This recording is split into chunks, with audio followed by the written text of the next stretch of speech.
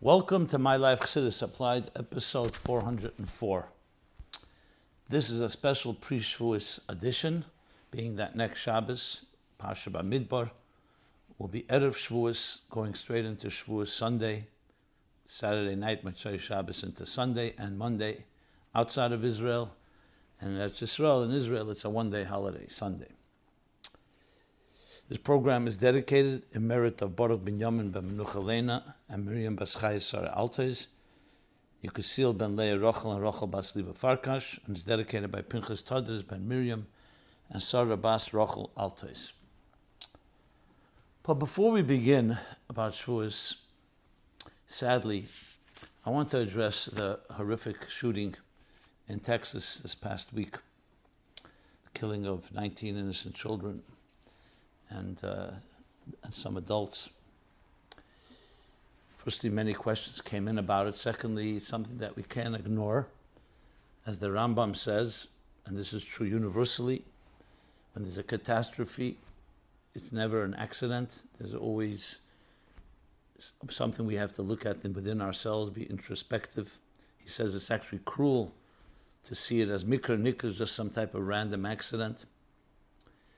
And we need to do some soul searching. Now, you could say the Rambam is talking particularly about the fasting, the Jewish holidays, the Jewish fast days, I should say. But the concept, the theme, the reason for it is applicable to any tragedy and any catastrophe.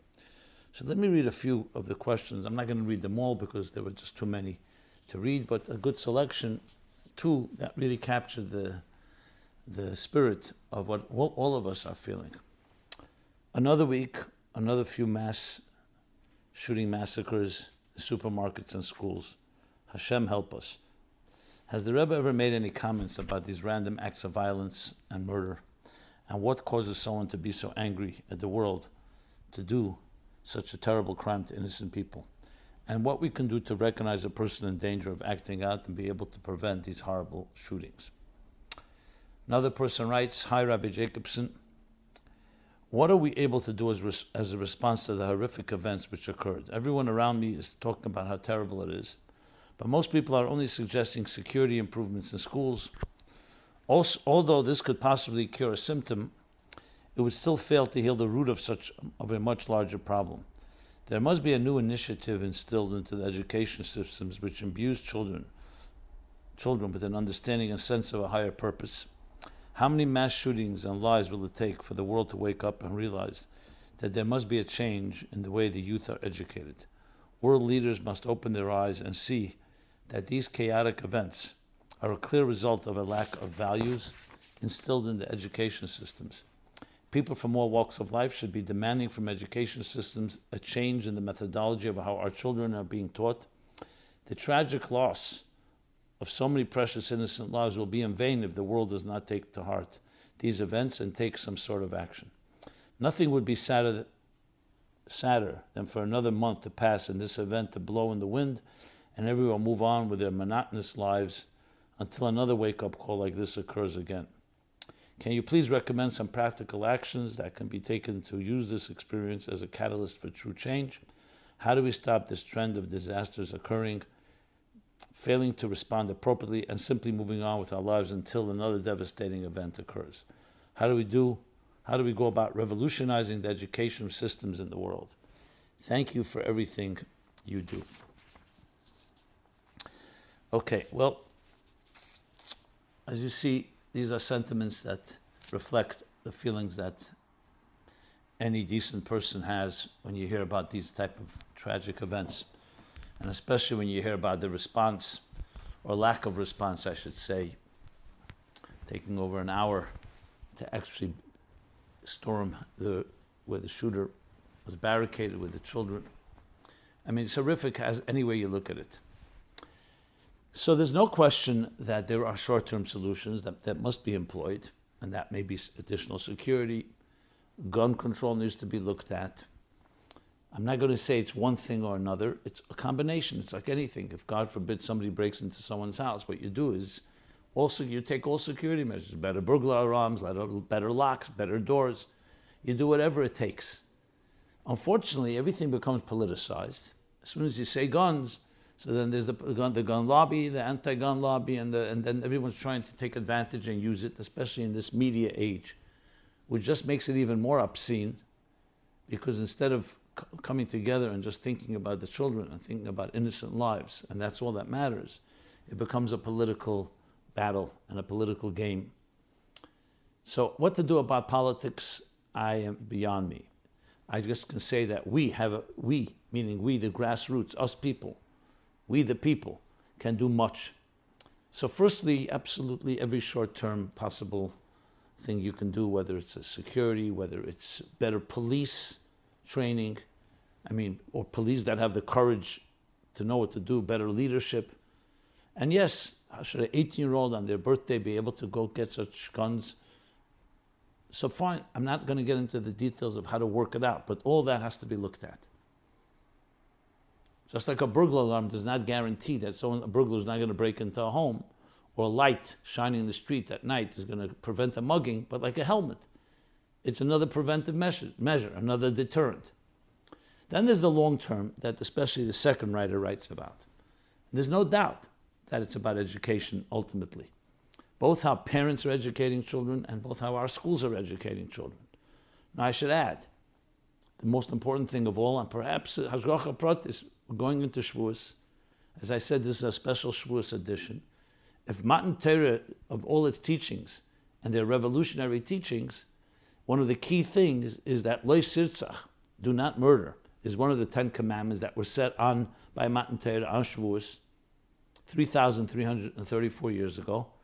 But it follows Anochi Hashem Elokecha. As the Rebbe makes the point, seemingly Lo Sirtzach, not to murder, not to steal, or the other rational commandments and mitzvahs, why are they dependent on Anochi Hashem Elokecha? Why do they have to begin, I am your God? Because without ultimately a God, without an accountability to an eye that sees and an ear that hears, in the words of the Mishnah that the Rebbe would cite so often, Ayin Reya ve'ezen Shamas, then all these laws become arbitrary. Because you could always make exceptions. The Nazis found all kinds of rationale that they're playing God. And in certain instances where murder is allowed, but it's not murder, it's self-defense. Or you decide that certain parts of the human race are worth living. You can come up with any crazy and obscene and disgusting theory. I am your God is similar to what just to use a secular example, what the Declaration of Independence says. All men are created equal. And their Creator gives them inalienable rights.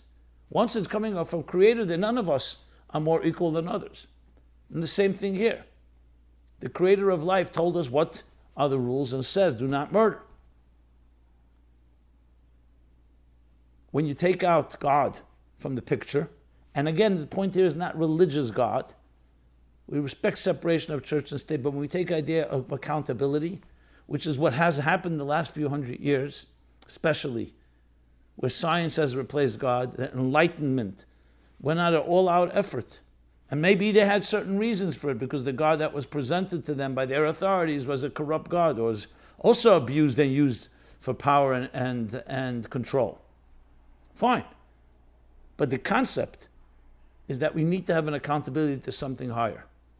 Is that a guarantee that people will not murder? Look, there are people that believe in God, and truly, sincerely, and they've done many crimes. But it's the beginning of a foundation of an attitude. In addition to that, to go a step further, it also teaches us that life is sacred. I would submit that most people don't think life is sacred. Life is an accident, a biological quirk. Of course, everybody likes their own life, but the sanctity of life, that it's not yours. You don't own your own life, and you don't own the life of others. You don't even own the life of your children. It's a godly thing. It's a divine gift. This is not taught in our schools and not in our homes. I can't say not at all, obviously, but not enough. And in many ways, it's actually been cut out. And sadly and tragically, our comforts and our prosperity has actually contributed to becoming much more lackadaisical, much more apathetic to these type of values. Because it does come down to that. Now, of course, there are people that are troubled and have suffered from mental illness and other emotional problems, and they can go on a rampage. So that too needs to be addressed, but nipped in the bud. Usually such people, their parents, educators, somebody should be aware of them. But there's become a certain, I don't know the right word for it, you just feel that when it comes to these fundamental things, what matters more is whether the stock market is going up or down, and whether we get the latest gadget, technology, or what is the latest film that came out, what's happening at the Academy Awards or in sports, than a focus on these critical issues of the very soul of our children and our youth and our adults. The first and foremost thing is in life is to take care of our souls and to take care of the souls of those that came under our care and guidance. Like a gardener. Every child is a flower, but a flower has to be taken care of. You have to nourish it, you have to nurture it, you have to water it, and you have to weed the garden to eliminate toxic influences, pollutants, and other things that can contaminate a soul. So the revolution that's needed is soulful education, an education that teaches children the importance of their lives, the importance of other people's lives. These are divine souls, divine lives that were sent here for a reason. There's no question if that was inculcated, instilled, imbued in every child from the youngest age, we would, firstly, value ourselves more and value others more. And also discover that we complement each other. Again, is this a magic pill?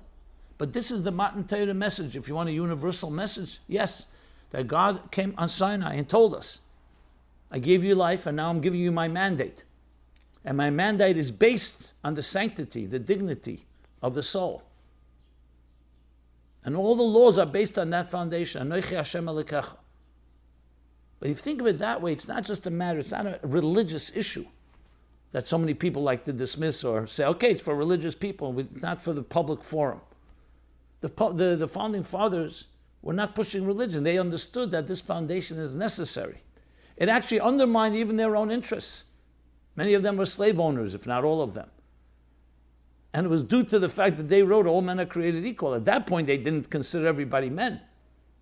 But ended up being that all people are created equal.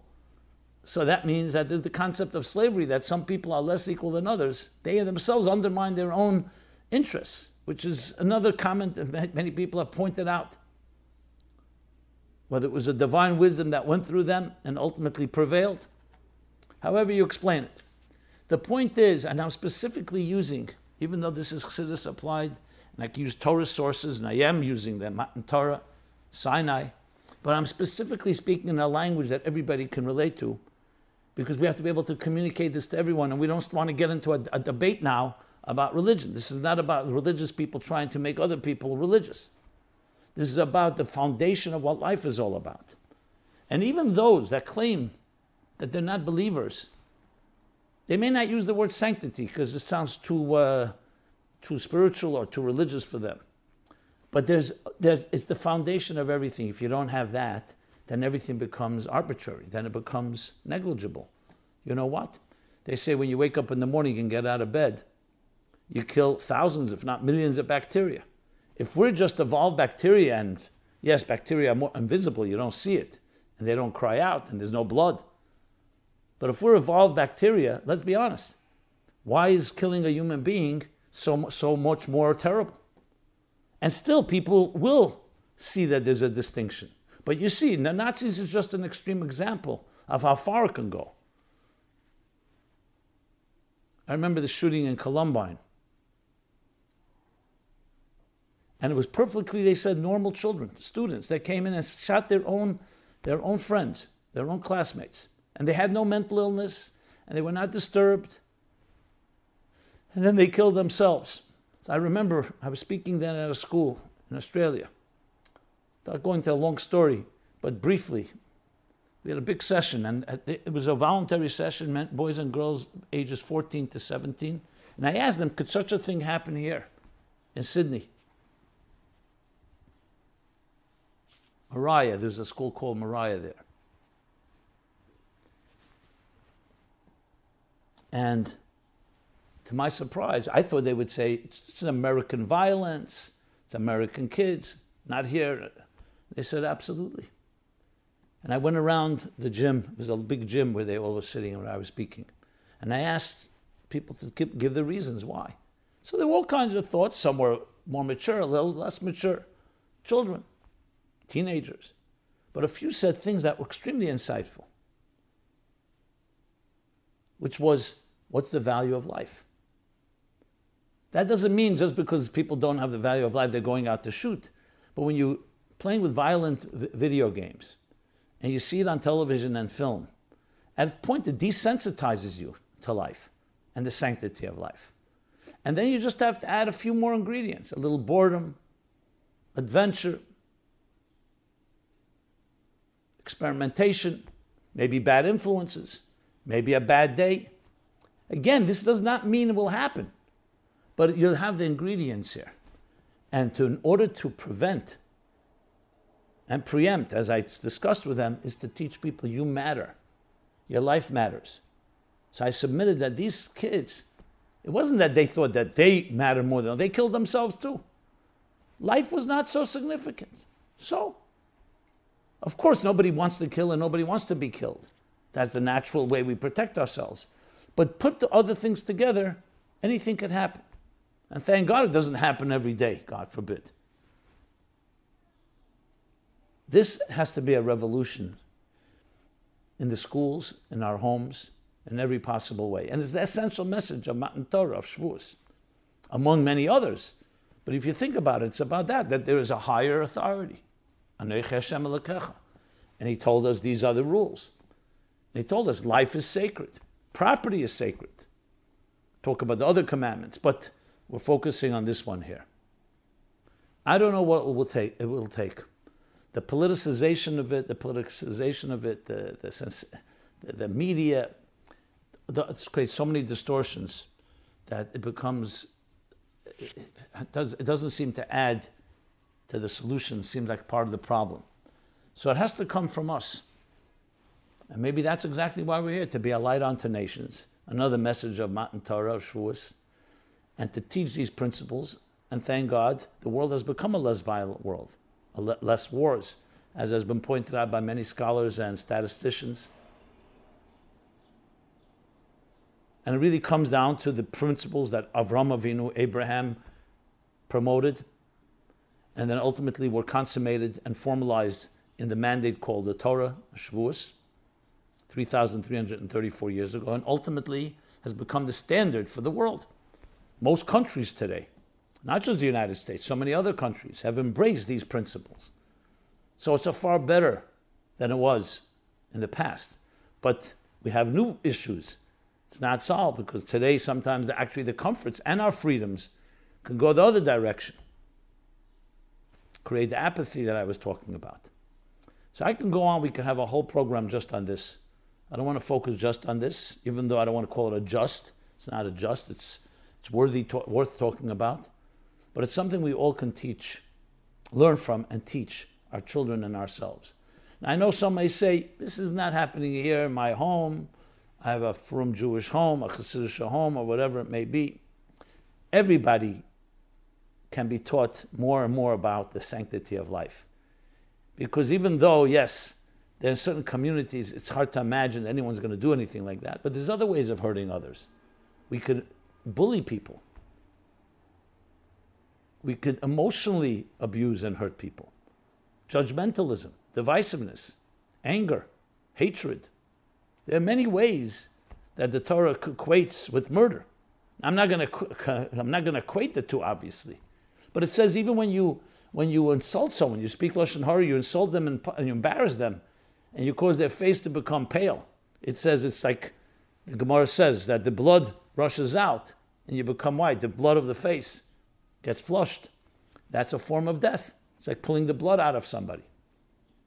So subtly, we all can use lessons again and again about the sanctity of our lives and other people's life, and the sanctity of your mission in this world.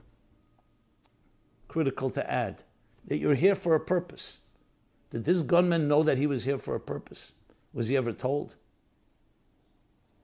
But not just told. that it was in a passionate way, understand that you have a role to play in your life. How many people are wandering around? They have no idea why they're here. Which is just an extension of the Anochi Hashem Elokecha. Not just I'm your God and told you don't kill and life is sacred. But your life has purpose and meaning. That's what Matan Torah teaches us. It has meaning, purpose, and do something about it. Live up to it. There's no question in my mind that if this was taught to our children from the youngest age, and then of course children become adults, if it was taught to us from the youngest age, and in a sincere way, in a heartfelt way, words from the heart enter the heart, it would preempt and prevent so many of the ailments that we face. On the extreme level, we're talking about what happened here. But on subtle levels, how much aimlessness, how much boredom, how much addiction, how much does the lack of proper attachment to the people you're supposed to love and to your very purpose of life and to the God that put you here is causing us to get attached to other things that are not healthy. The list goes on. And this is the longer term, because you can't do this overnight. This means a steady, persistent process from the youngest of age, what we inculcate, what we teach our children. And it couldn't be more fitting to the time that we are as we prepare last week before we honor and celebrate and revisit the events that happened at Matan Torah, and they're recreated every year at this time of the year. It's not just remembering something that happened over 3 millennia ago. It's happening now. Every day. Every day it's like a new thing. Just as there we stood with awe and reverence, and the other expressions used, so too today we should stand that way.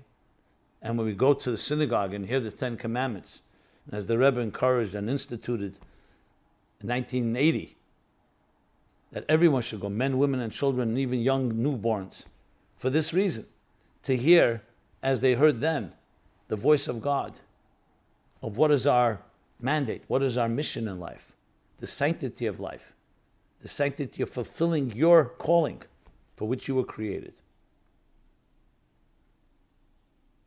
So the lesson is very, very clear in that sense, which leads us to some other topics that are connected to Shavuos. So let me take it from there, and this being a segue. So we always read Parsha Bamidbar before Shavuos. The simple reason is it says Bamidbar Sinai. It's the beginning of the fourth book of the book of Numbers. Bamidbar Sinai. As it was in Bamidbar Sinai, that's where there was Bahar Sinai, Mount Sinai, was in the Sinai desert and wilderness where the Torah was given. But that's just that's a geographical explanation. There's something deeper here. Bamidbar Sinai, the Bamidbar. As a matter of fact, the Sefer, the book is called Bamidbar. You don't even say Sinai. The wilderness, which seems like missing the main point. Why would we focus on the wilderness, which sounds like a negative thing? So the question is asked, why was the Torah given in a wilderness?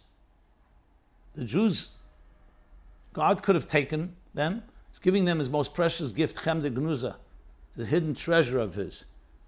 After 26 generations from the beginning of time, beginning of creation, God is finally giving them this Torah. So you'd think you give someone such a special gift, you'd bring them to Jerusalem.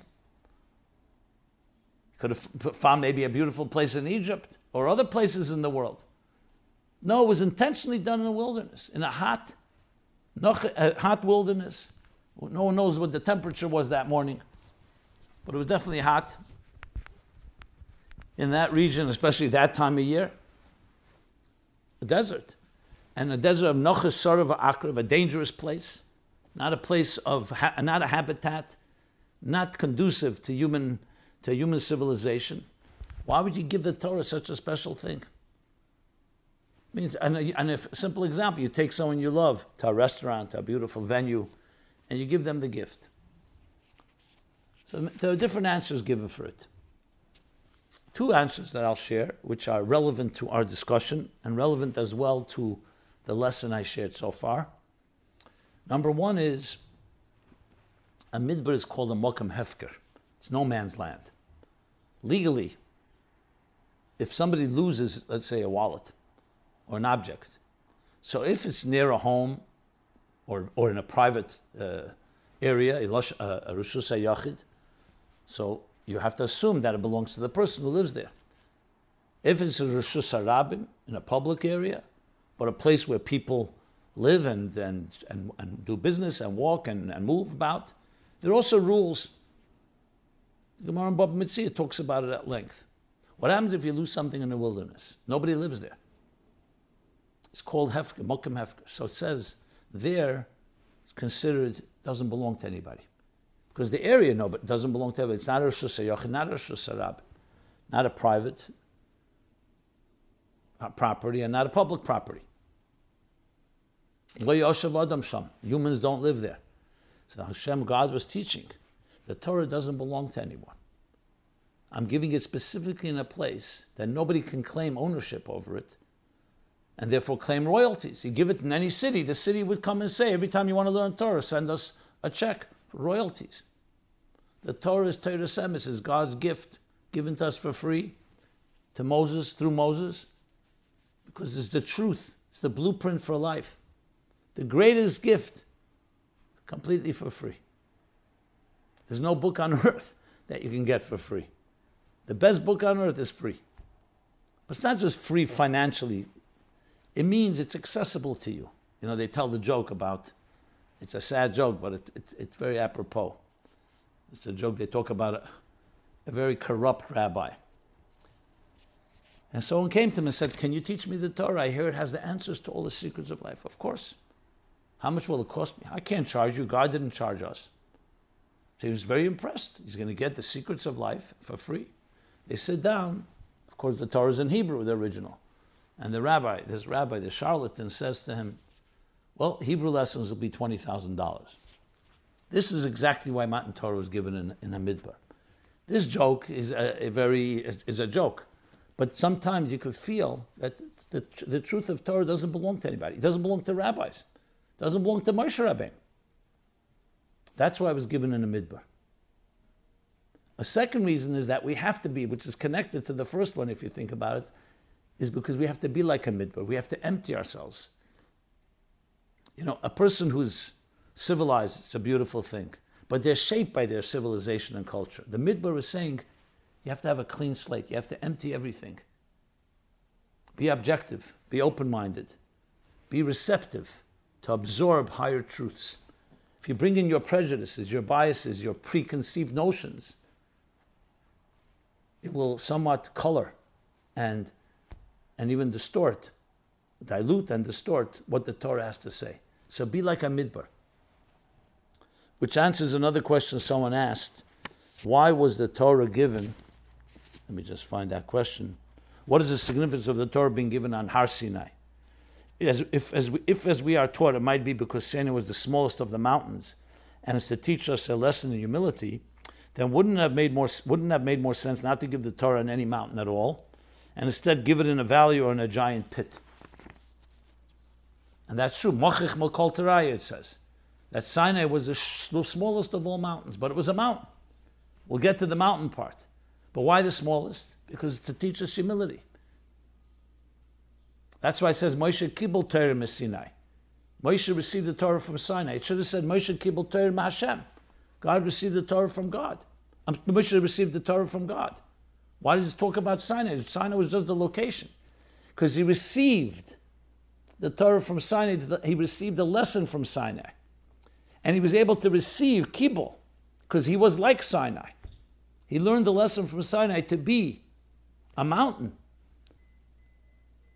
but the smallest mountain, meaning the humility, to be receptive, to absorb, to listen, and not to process. A Talmid Chacham is the greatest compliment you can give someone. A student of Chacham. You're always a student. The Talmud begins on page 2 always, Dav Beis. What about page 1? Page 1 is blank. Reishis Chachma Yiras Hashem. The beginning of all wisdom is reverence for something greater than you are, like we spoke earlier. reverence of an authority, accountability to something greater than you are, because our subjectivity will somewhat slant or prejudice or color our attitudes. So you need to be like a midbar, empty. You need to empty yourself. You need to be like the smallest of mountains. So why mountain? Why not a valley or a pit? Because on the other end, it's not meant for us to be an askupa nedresis, a doormat. This is not about destroying our self-esteem and demoralizing and breaking our spirit. You need to be mountain because you need to have that self-confidence. You need to feel secure. You need to feel. But that security and confidence is not because your ego is big, it's precisely because you're receiving something greater than you are. That makes you greater. So you need to be a mountain, you need to be proud. Not lowly, not low self-esteem, humble, but not low self-esteem. Oh no, but not shuffle. So it's a mountain, but it's the lowest of mountains. So that's the second lesson by Midbar and Sinai, receiving the humility, the emptiness to be able to listen, to hear. Nasa v'nishma. So even the nishma, which comes after the nasa, is also to hear and understand. So these are some of the lessons we learn and why we read Bamidbar before Shavuos, because it prepares us to enter into that type of zone. And the lessons are very clear in life, in marriage, in relationships, with your spouse, with children, with friends. Having that type of receptivity, be like a midbar, empty yourself. That doesn't mean eliminate what you know. It just be ready to be receptive. Be able to listen to another opinion. It's not all about you. All this is part of being able to receive the Torah. My spirit, like we say at the end of Shemoneh Esrei every day, my spirit is ka'afel ha'kol tiyah. It's like dust to all. And then psach libi b'seiresecha, open my heart to Torah. Exactly the same idea. You become receptive. A full cup can be filled. An empty cup can be filled. In this parsha, we also read by Midbar the census. So the question is asked about counting, right in the beginning of the chapters, counting the Jews. As Rashi says, when you love somebody, due to their preciousness, you count them all the time. Like you see a mother counting her children, making sure they're all there. But it's not just making sure they're there, it's also out of love. Out of love, you want to, as the Ramban explains, because when you count, you have to look at the children. You have to look at the people you love. But then comes the question, how do we reconcile the census of the Jewish people with the teaching that we're not supposed to count people? In Parsha Bamidbar, the prince of each tribe is commanded to take a census. How do we reconcile this with that we're not supposed to count groups because it can invite an ayin hara? So first let's establish, where does it say that?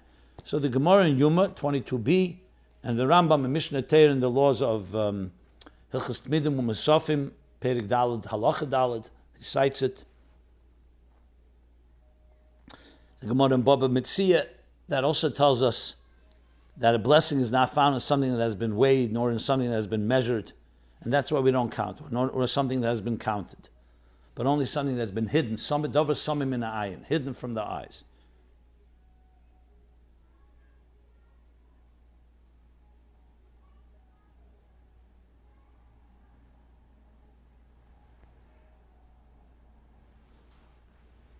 So how do you explain it? So there's several explanations given.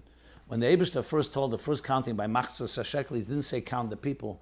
He said let them give a half a coin, a half a shekel, and you count through that. So in other words, you're not counting the people, you're counting something that represents them.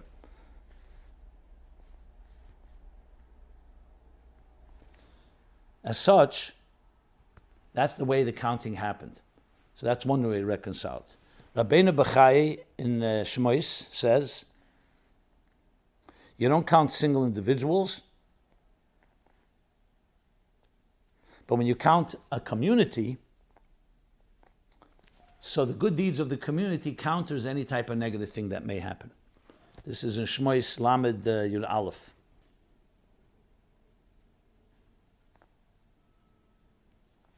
Panim Yofis talks about it as well.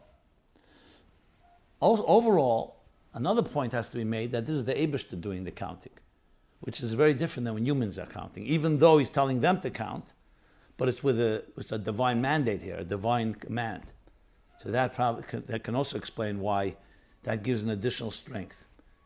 Because the point here is not the counting which creates a nine hara, like you're counting and being proud. Like the Rebbe once told a grandfather, he said, we don't count grandchildren. You don't count these blessings. We don't want to add anything. But when God does it, he's doing it out of his love. It's a difference. So when you add all these answers, that's the response. But the bottom line is that the counting also seems to be a preparation to Matan Torah, because by Matan Torah you had to have, all the Jews had to be there. If one was missing, you couldn't give the Torah. One. There were 600,000 between 20 and 60 years old men. That's the number for those that were able to go to battle. But there were women and children and people younger than 20 and over 60 men. So it was millions. Everyone had to be there. And we're also told every soul through all the generations was there as well. So you see the significance of every individual. That's the main focus here. But how to count, that has to be done in the right way, as we discussed.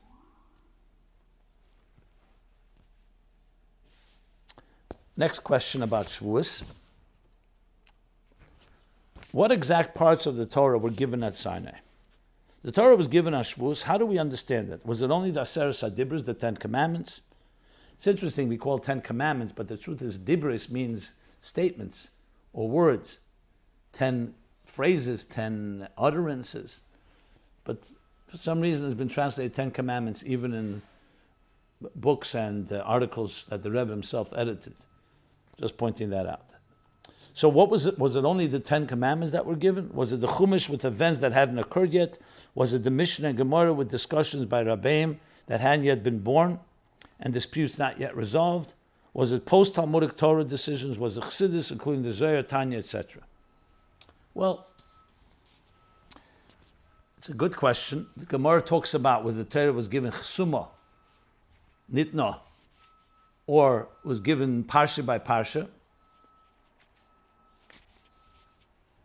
So here's the general picture.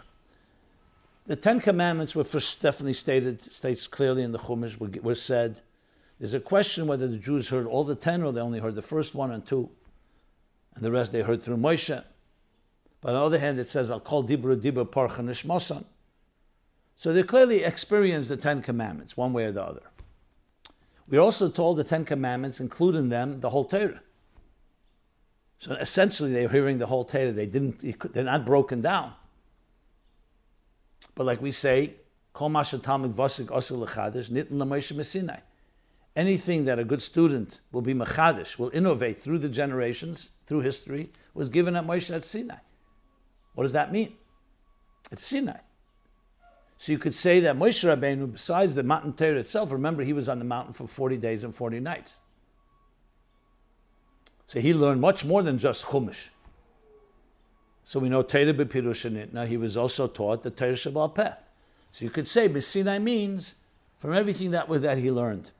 But he also didn't learn everything that would go for generations to come. The Gemara says clearly that he was once hearing Rabbi Akiva teaching from heaven. He heard Rabbi Akiva teaching, and he was so taken by what he's teaching. And he says, why was the Torah not given through him? He looked at his teaching things I don't even know.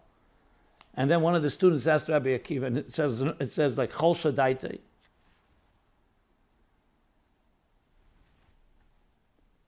He felt like weakened. He felt like demoralized in a way. Then he heard one of the students ask Rabbi Akiva, where did you take this from? He said, Allah Moshe Messina. I heard it from Moshe. So it says Nachadaite, because it came from Moshe Rabbeinu. So how do we explain that? Because in a revealed way, what you got with the klolim, the general principles. Like in anything, you can have a general principle that over time is broken down. Like in mathematics, you have theorems, you have postulates, you have corollaries, you have things that break down. So at the time, the one who's teaching it may only teach the general principle. And then as different scholars discuss it, even the time of Moshe Rabbeinu, it's broken down further and further, but it's all encompassed and based on the guidelines and methodologies, like we say in the morning, the Yud Gimel Midrash, the 13 methodologies that are used, how to derive from either the written Torah or in the Talmud and the Mishnah and the Talmud, the different methods of how we derive from an idea and not go off the reservation. It has to be within a mizgeres, within a structure, within that method. So that's what we say is how it's all encompassed. Now, as far as I said before, the Gemara Chsuma Nitna, the second opinion is called Megillis Nitna. Chsuma Nitna means the whole thing was given. So in a way, Hashem was telling Moshe what was going to come. So the Torah included even events that didn't happen yet. Megillas Nitna would mean that it was evolved throughout the Midbar. Moshe kept on writing as things happened and as God told him what to write. Then the question is about the last verses in the Torah, Moshe Rabbeinu about his own passing. So the Gemara talks about who wrote that. Did Yeshua write it? Did Moshe write it with his tears? But you see from that things were written throughout the 40 years in the wilderness, including, of course, the fact that Moshe wrote Sifrei Torah at the end of his lifetime, 13 Sifrei Torahs, Torah scrolls. So that also seems to suggest that this was written later. The question is, was there already a document beforehand? So we know for sure the 10 Commandments. Then the question is, how much more detail? We know Moshe learned detail. Then he learned it up in heaven 40 days, 40 nights. Then he taught it. We know Moshe taught. So the people learned it. The Rambam says they would write notes on tablets, just notes, because Torah Sheba'al Peh was what they taught. The interpretation was not allowed to be written. Later, many years later, Rabbeinu HaKadosh, Eis Lasis Lashem Heferet Teresecha, when they saw it was being forgotten, the sages began to document that. It became the Mishnah and the Gemara later, which we call the Talmud, Torah Sheba'al Peh. But before that, it was all Baal Peh. So I hope that clarifies a bit. Yeah.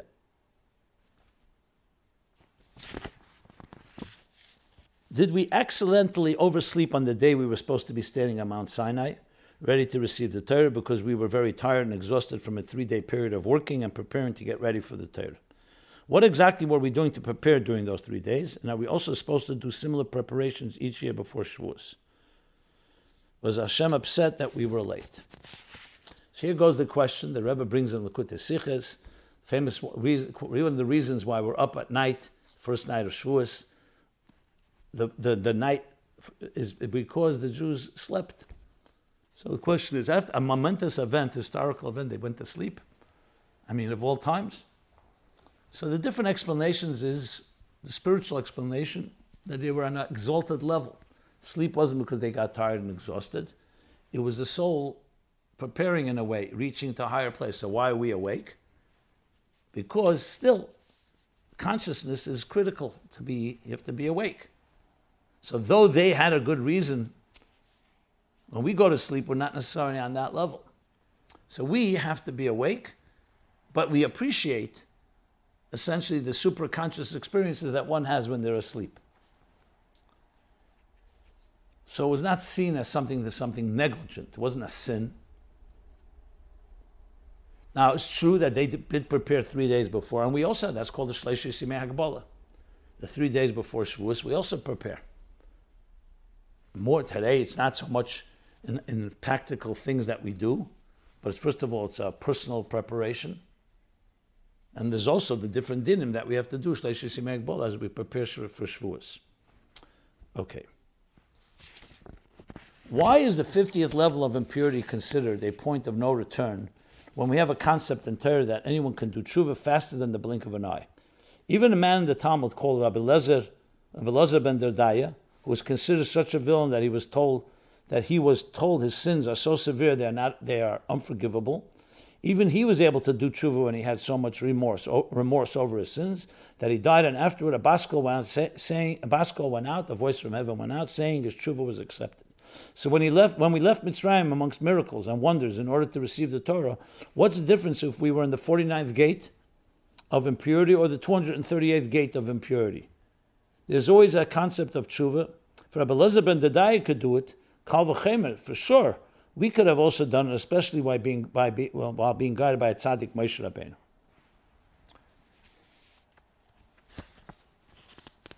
Well, first of all,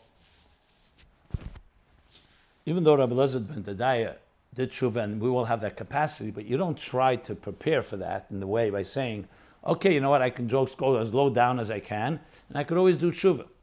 It's not an approach. There he did fall, and then he had that awakening, and he was able to acquire his the world to come in one moment because of this cry from the depths of his heart. When the Jews were in Egypt, and it says the 49 gates of impurity, that was not something that anyone looks at with pride. That was due to Ervis Aretz, a depraved land that affected them. To the point that a moment after that, they could have become so toxified they couldn't leave.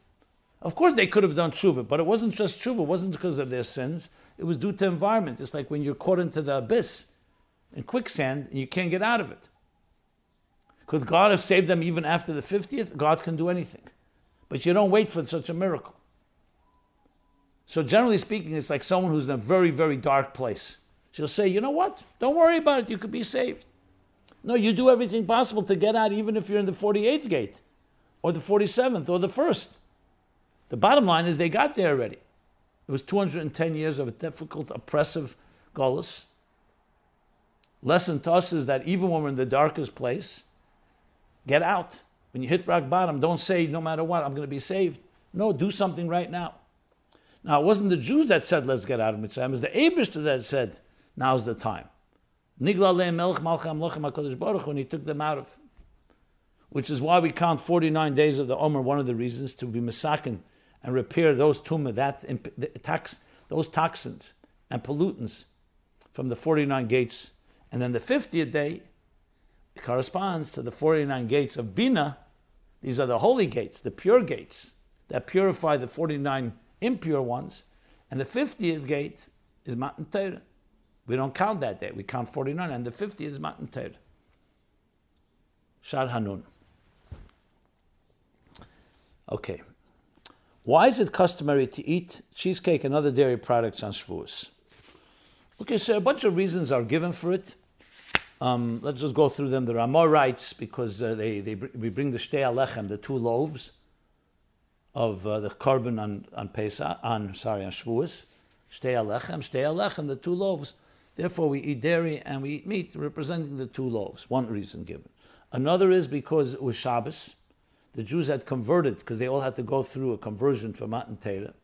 So the kelim that they had before were now no longer kosher. They had to be table them, but it was Shabbos, so they couldn't immerse them. So they ate dairy. And that's why we eat dairy, to remind us of that. That's the second reason given.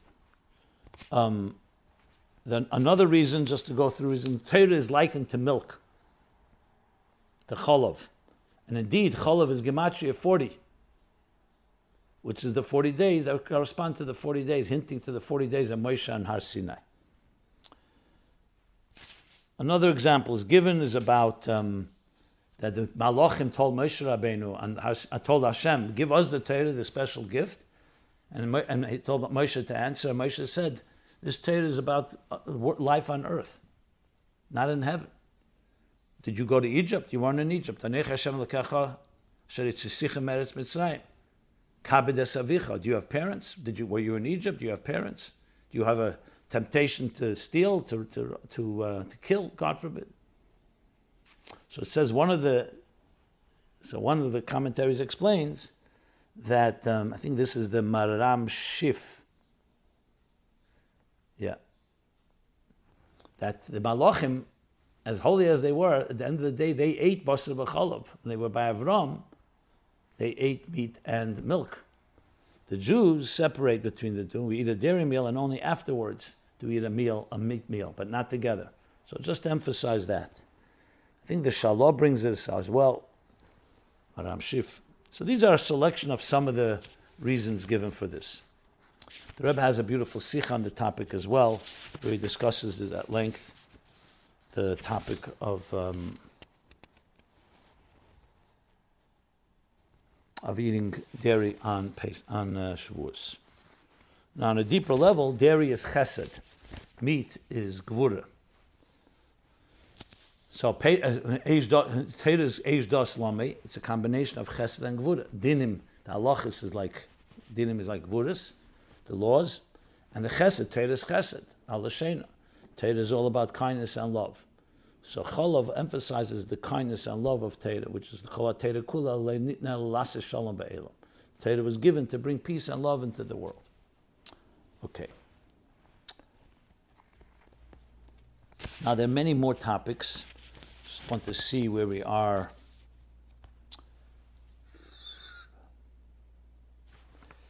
Why don't we read from the Torah every day? Is there a special energy on Sunday, Tuesday, Wednesday, and Friday that accomplished what we would have accomplished if the Torah would have been read that day? Okay, so the Gemara tells us that we're told that we read the Torah at least once in every 3 days, because Torah is like mayim, water, ein mayim ela Torah, and Jews can't survive, and just like you can't survive for 3 days without water, Jews can't survive without Torah. Famous example that Rabbi Akiva gives, with a fox that came to the edge of the water and told the fish, why don't you come out here, change the venue. Obviously he was looking for a good meal. And the fish said, they say you're such a sly, you're such a wise fox. Pikach, you're wise. Don't you realize this is our sustenance, our water? We come out, we die. So Rabbi Akiva said the same thing. Torah is the sustenance of the Jewish people. They can never leave it. So at least once in 3 days we can read the Torah. Shabbos, of course, the whole Pasha, Monday and Thursday. This doesn't mean that you don't learn Torah every day. The mitzvah is to learn Torah every free moment. But the reading of the Torah was instituted. Now, why was it instituted every day? I have to look in the commentaries. I'm sure some people talk about it. If anybody knows a source, please share it with me. If I recall correctly, it's number one was being practical. People are busy. So at least once in 3 days. That's the point. Can a person open up a Sefer Torah any day and read the Torah? The question is whether you're allowed to do that, make the brachas and so on. Most likely not. But again, that doesn't mean we have the mitzvah of learning Torah all the time. Just not Kriyas HaTorah. So Kriyas HaTorah, the formal reading, is for the reason that I just explained. In last week's Pasha, we talked about the curses and the blessings. So the follow-up to that, what's the difference between a hidden blessing and a revealed blessing? And why would anyone want a hidden blessing if it's hidden and you can't see or appreciate it?